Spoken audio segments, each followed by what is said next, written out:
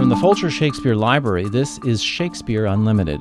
I'm Michael Whitmore, the Folger's director. This podcast is called I Feel Now the Future in the Instant. Shakespeare adaptations are a proud tradition. Prokofiev turned Romeo and Juliet into a ballet. Verdi turned Macbeth and Othello into operas, and Taming of the Shrew and Twelfth Night have been converted by Hollywood into teen comedies. But there's a different type of Shakespearean adaptation that's a lot harder to get right.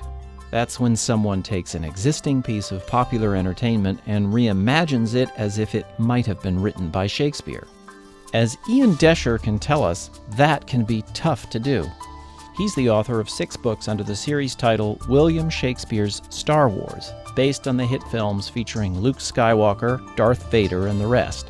As you'll hear, making this work has taken far more thought and craftsmanship than you might imagine. Ian is interviewed by Stephanie Kay. So how'd you get the idea to mash Star Wars and Shakespeare? Did Star Wars just kind of cry out iambic pentameter to you, or what was going on? 3 things happened right around the same time. I rewatched the Star Wars trilogy with some good friends of mine. Not too long after that, I read Pride and Prejudice and Zombies, which is one of the first mashup books that really became popular. And then right after that, went to the Oregon Shakespeare Festival with my family. And I was at the Oregon Shakespeare Festival sort of with Star Wars and mashups bouncing around in my brain. And the idea just came to me. Wouldn't it be fun and weird to rewrite Star Wars as though it were a play written by Shakespeare? So you started writing, and at first, you're pretty careful to stick close to the movie, and then somehow you get in touch with, George Lucas? And what happened here? Yeah, so I approached Quirk Books first, knowing that they had published Pride and Prejudice and Zombies. They then sent the idea on to Lucasfilm, and along with the sample that I had written. And Lucasfilm was really, and it was Lucasfilm's publication department, not George himself, at least as far as I know. And they were the ones who came back to me and said, you know, you've played it safe here. We want to see you have more fun with it. We want to see you expand it and sort of go whole hog in the direction of Shakespeare. And so that was when I went back and revised and started having, have stormtroopers talk about having drinks with Darth Vader at Mos Eisley and things like that. So, it allowed me to sort of take the adaptation to a different level. So were you surprised that they approved the idea? I mean, you must have been imagining the other scenario where you're kind of expecting a cease and desist letter from George Lucas. I really didn't know what to expect. I always say that the tale of how I got the book published is a tale of dumb luck, and any hopeful, aspiring writers out there who might be listening, should not take my experience for how it's supposed to go, because, I did contact Quirk Books first, and I think the fact that they were taking it to Lucasfilm, and it wasn't just me, some random guy, sending Lucasfilm this idea. The fact that it was an actual publisher who had the means and the will to publish this book, I think probably helped my case.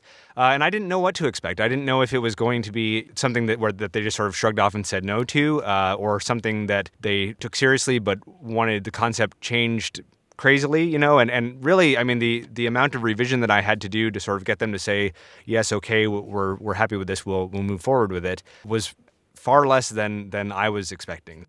And they didn't want you sticking straight to, the Star Wars movies. They actually wanted you to change things up a little bit. Yeah, I mean, they said, go ahead and don't just retell this same story that people know. Go ahead and liven up the characters a little bit. Since Shakespeare would give these soliloquies to his characters where they're describing their motivations and their emotions, they gave me the freedom to do that sort of thing. And the freedom to change aspects of the story or add in the occasional scene or things like that where you're not changing the overall fundamental story of what's happening in the movies. That's all still there. But you're adding in these sort of little bits and pieces that make the Shakespearean side of the mashup sort of come out more. And you managed to write these things in iambic pentameter, 5 books full. How did you get so prolific with this form? So let's go back to high school. When my senior year, we were assigned to write 10 lines of iambic pentameter for an assignment that we had. And so that was my sort of first experience doing it. And then through the years, would occasionally write a sonnet for various occasions. This is the sort of nerd you're dealing with. But by the time I came around to write William Shakespeare's Star Wars, had written I would say a decent amount of iambic pentameter, certainly more than probably most people write in their lives. And so when I sat down to write it, I did have that experience behind me. And I will say that it still took a lot of getting used to get used to the rhythm of writing that way. And, I would tap out syllables on my fingers to make sure that I was doing it all correctly. As time goes on, that gets way easier. It turns out that writing in that style is really like exercising a muscle. So the more you do it, the stronger it gets. And so these days, I can listen to a conversation or be watching TV and hear somebody say something and say, oh, that was iambic pentameter right there. And then people look at me like I'm silly. Well, we're talking about it, so why don't you give us an example of what iambic pentameter Star Wars sounds like? All right, so this is the opening prologue of the first book, which is the same as the yellow crawl of words that goes up the screen at the beginning of the Star Wars movie. Okay. And I transformed it into a Shakespearean sonnet. It is a period of civil war. The spaceships of the rebels, striking swift from base unseen, have gained a victory o'er the cruel galactic empire, now adrift. Amidst the battle, rebel spies prevailed and stole the plans to a space station vast, whose powerful beams will later be unveiled and crush a planet. 'Tis the Death Star blast. Pursued by agents sinister and cold, now Princess Leia to her home doth flee, delivering plans and a new hope they hold of bringing freedom to the galaxy. In time so long ago begins our play, in star-crossed galaxy far, far away. So, Ian, for those of us who maybe don't have the ear for the sonnet or the iambic pentameter, can you bring it out for us, kind of like how you sort of measured those rhythms? Sure. So iambic pentameter is just means the iamb is a soft syllable followed by an accented syllable, and so 5 of those in a row. It is a period of civil war. The spaceships of the rebels striking swift from base unseen have gained a victory o'er the cruel galactic empire now adrift. Wow, that's impressive. I think over the years, we've seen a lot of really bad Shakespearean parody. I think people sort of have this feeling that if they put "eth" on the end of a word, right. They can make anything sound Shakespearean, right? So I-eth, hold-eth, this-eth, book-eth, and so I really wanted to do more justice to Shakespeare. Now, it's funny, earlier this week, I spoke before a conference of Shakespeare scholars, and I was talking with some friends before I did that, and my one friend said, well, you're kind of a Shakespeare scholar, and I said, no, I'm really not at all. And my other friend said, yeah, you're more of just a Shakespeare guy. So yeah, I thought that was a good description. I'm a Shakespeare guy. Put that on your business card. Yeah, exactly. I would not a minute claim, to have gotten his style perfectly. Certainly scholars would look at my work and say that there are all kinds of words I was using or the way I was using language that Shakespeare never would have done. Mm-hmm. But that said, I was really trying to make it not just a parody, but really something that would sort of honor the style of Shakespeare. So I was careful about my Elizabethan grammar and careful about some of my word choice and certainly careful about my meter and when it came into play in my rhyme. So your knowledge of Shakespeare, before you started this, what kind of level of engagement were you at with Shakespeare? So when we started studying Shakespeare my freshman year of high school, started with Othello in English class, I loved it immediately. I sort of took to Shakespeare naturally in a way that many kids I know don't. And I really delved into Shakespeare's language and started memorizing passages and things like that. Around the same time, it was when Kenneth Branagh came out with Much Ado About Nothing, right. his movie, which I went and saw in the theater many, many times. And so it was a great time to be a young person getting excited about Shakespeare. Here in Portland, where I grew up, there was a company that did only Shakespeare, and so I would go and see lots of their plays. And I was just soaking in as much Shakespeare as I could during the time. And so I was just sort of that nerd with that sort of Shakespeare bent. And so my knowledge of Shakespeare comes out of that exposure, really not much in college, but then after college, deciding to finish reading the complete works and finding whatever movies I could, seeing Shakespeare on stage as much as possible. So it's really been a passion of mine since freshman year of high school. And you're actually behind the scenes too. You were working on a production of Julius Caesar, and you actually reached out to some British actors for their advice. Yeah, I was hoping to mount a production of Julius Caesar with some friends of mine. That was the play that we read sophomore year. So the summer after my sophomore year, not only did I spend time learning soliloquies just for the fun of it, again, big nerd, but I was also imagining this production that I was going to put on with some friends of mine. And so I wrote to several well-known British actors asking them how would they approach Shakespeare for the first time, if they could sort of think back in their memory. And just recently, I looked back through all of these responses that I received. I received letters from Judi Dench and John Gielgud and people like that. I mean, really super well-known British actors who, took the time out of their busy schedules to write to some poor high school student in Portland, Oregon.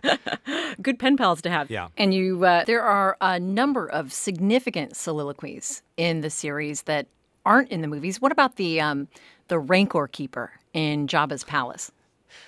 Well, in Return of the Jedi, there's that lovely moment when, after the Rancor has been killed, it's just this brief moment where you see the Rancor Keeper come out and look sadly He's upon. sad. Yeah. He's so sad, right? And he's crying on his friend's shoulder, and it's just this really. It's brief. Both touching and hilarious, right? And very brief, right? Yeah. Shakespeare would never give us a silent moment like that. In the same way that he would never, just show Luke Skywalker staring out at the two sons of Tatooine, right? He would never just have somebody cry silently without some sort of explanation. So I had to write a soliloquy for the Rancor Keeper to sort of describe some of the backstory of why he loves this horrendous creature so much. Well, you made R2-D2 a speaking character. He's got monologues. How did you come to give R2-D2, this sort of rolling, squeaking, beeping tin can, a voice? That happened when Lucasfilm first asked me to go back and revise the manuscript. I thought, what would be a sort of fun thing to do that people aren't going to be expecting? And R2-D2, in the movies, Lucasfilm did such a great job just with his beeps and his squeaks of making R2 so expressive. And so when I had him speak in English, all of a sudden he's saying things that I think we all sort of think that he would be saying anyway. He's kind of noble. He knows that he has this mission and he believes his place in it will be important. And so, it's nothing that we wouldn't expect from R2, but just to have him sort of drop his beeping and squeaking and reveal to the audience that he can, in fact, speak, but he sort of is bound by duty to pretend that he is more simple than that, I think was something that sort of just cracked people up.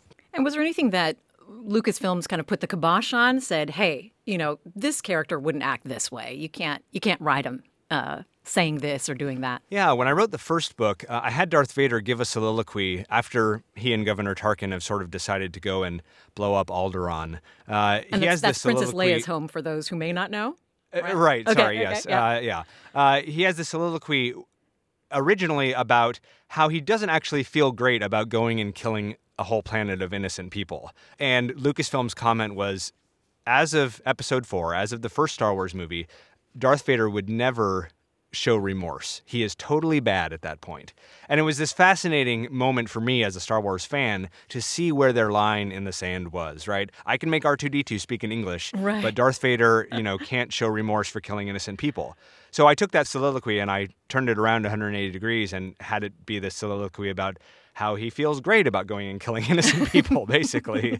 So yeah, it was really fun. I mean, really interesting. Working with Lucasfilm has been a lot of fun. And so to see how well they know their characters and how well they've developed the narrative behind these characters has been fascinating. Now, when it came to writing Yoda, he has that backward way of speaking. Did you find that harder to put into Elizabethan English? And how did his voice kind of change while you were writing?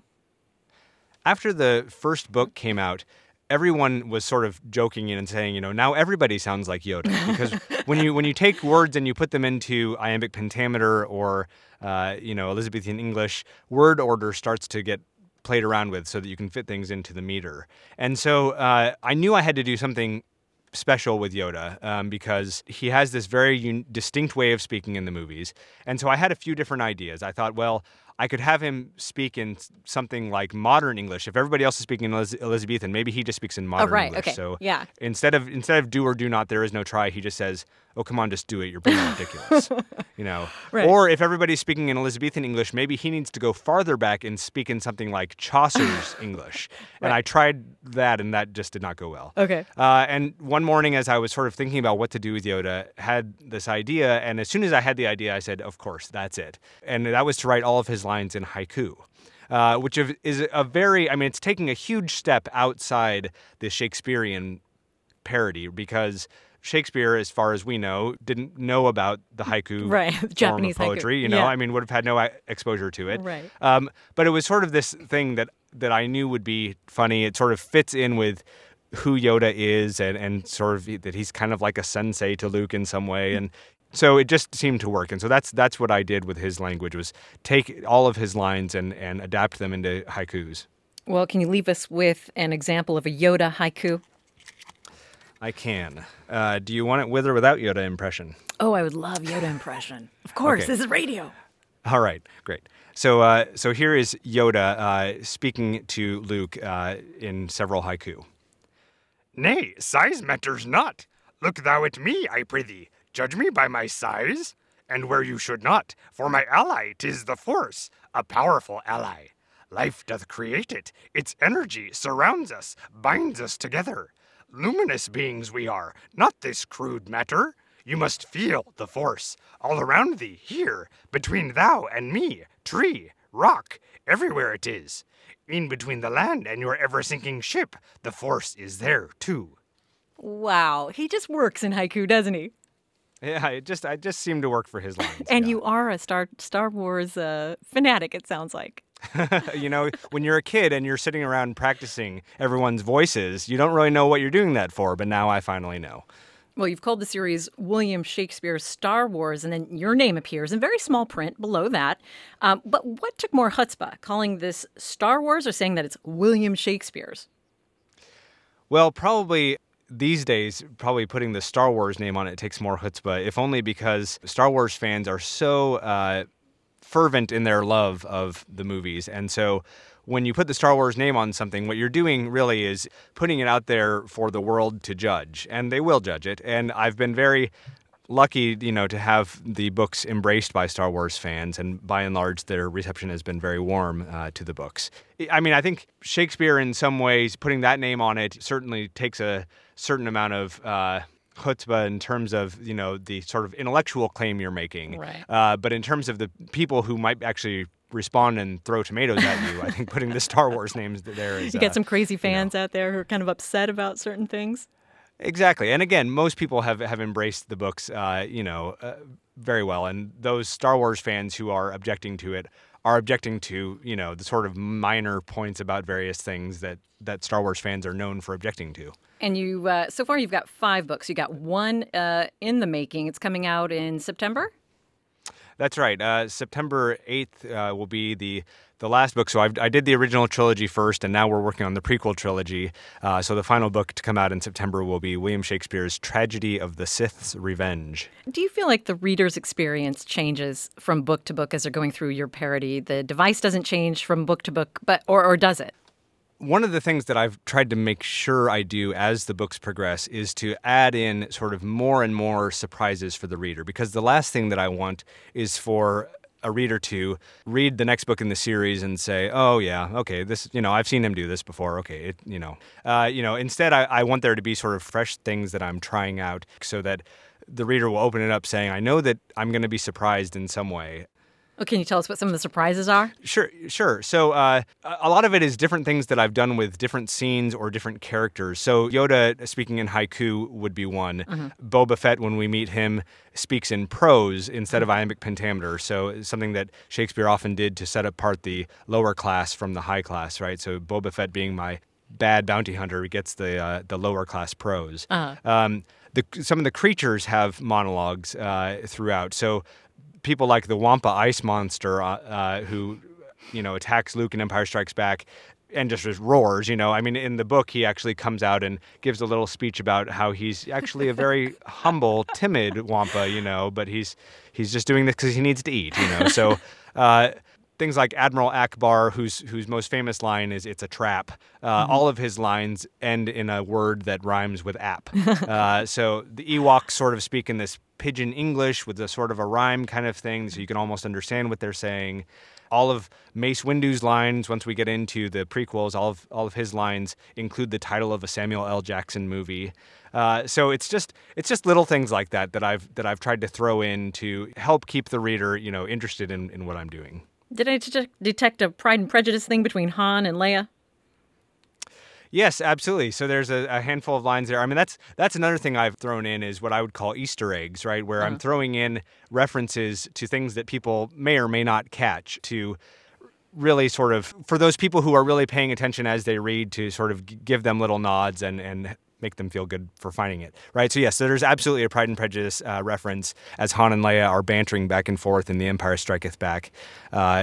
She, I think, talks about, if he could get rid of his pride, I would, let my prejudice go. And so that was one of the many references that I threw in just sort of for fun. Well, I hope you consider putting out like a teacher's guide reference so we can make sure if we've gotten all the Easter eggs and the surprises. I do have an educator's guide that talks about all of the Shakespearean references that I've thrown in. I don't actually yet have an Easter egg guide to the books. You talked about some of the parallels between Shakespeare's stories and Star Wars, but are your books about Shakespeare, or is it just Star Wars in iambic pentameter? It's Star Wars in iambic pentameter. It's Star Wars as I at least imagine that Shakespeare might have written Star Wars. Mm-hmm. So if you know Shakespeare well, then you'll recognize the format. It's in 5 acts, separated into scenes. It looks very much on the page like a Shakespeare play does. Different lines said by different people, stage directions, all of that sort of thing. So it's not about Shakespeare in any way. It's sort of in the style of Shakespeare. And was he kind of the George Lucas of his time, do you think?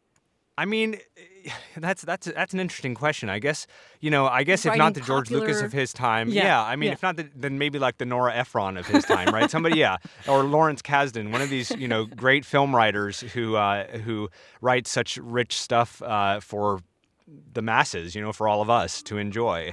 I definitely think that's what Shakespeare was. I think these days we tend to hold Shakespeare on a pedestal, and he's sort of become more elite, in some ways. And I think that's unfortunate because really, he did write the popular entertainment of his time. Mm-hmm. Well, Ian, thanks so much. It's been a real pleasure. Thank you so much. Ian Desher is the author of the William Shakespeare's Star Wars series. At the time of this recording, the 6th and final title was about to be published. He was interviewed by Stephanie Kay. I Feel Now the Future in the Instant was produced by Richard Paul. Garland Scott is the associate producer. It was edited by Gail Kern-Pastor and Esther Farrington. We had help from Timmy Olmstead at WAMU in Washington, D.C., and Lisa Doherty and the staff at Digital One Recording Studios in Portland, Oregon. Shakespeare Unlimited comes to you from the Folger Shakespeare Library. Home to the world's largest Shakespeare collection, the Folger is dedicated to advancing knowledge and the arts. You can find more about the Folger at our website, folger.edu. For the Folger Shakespeare Library, I'm Folger Director Michael Whitmore.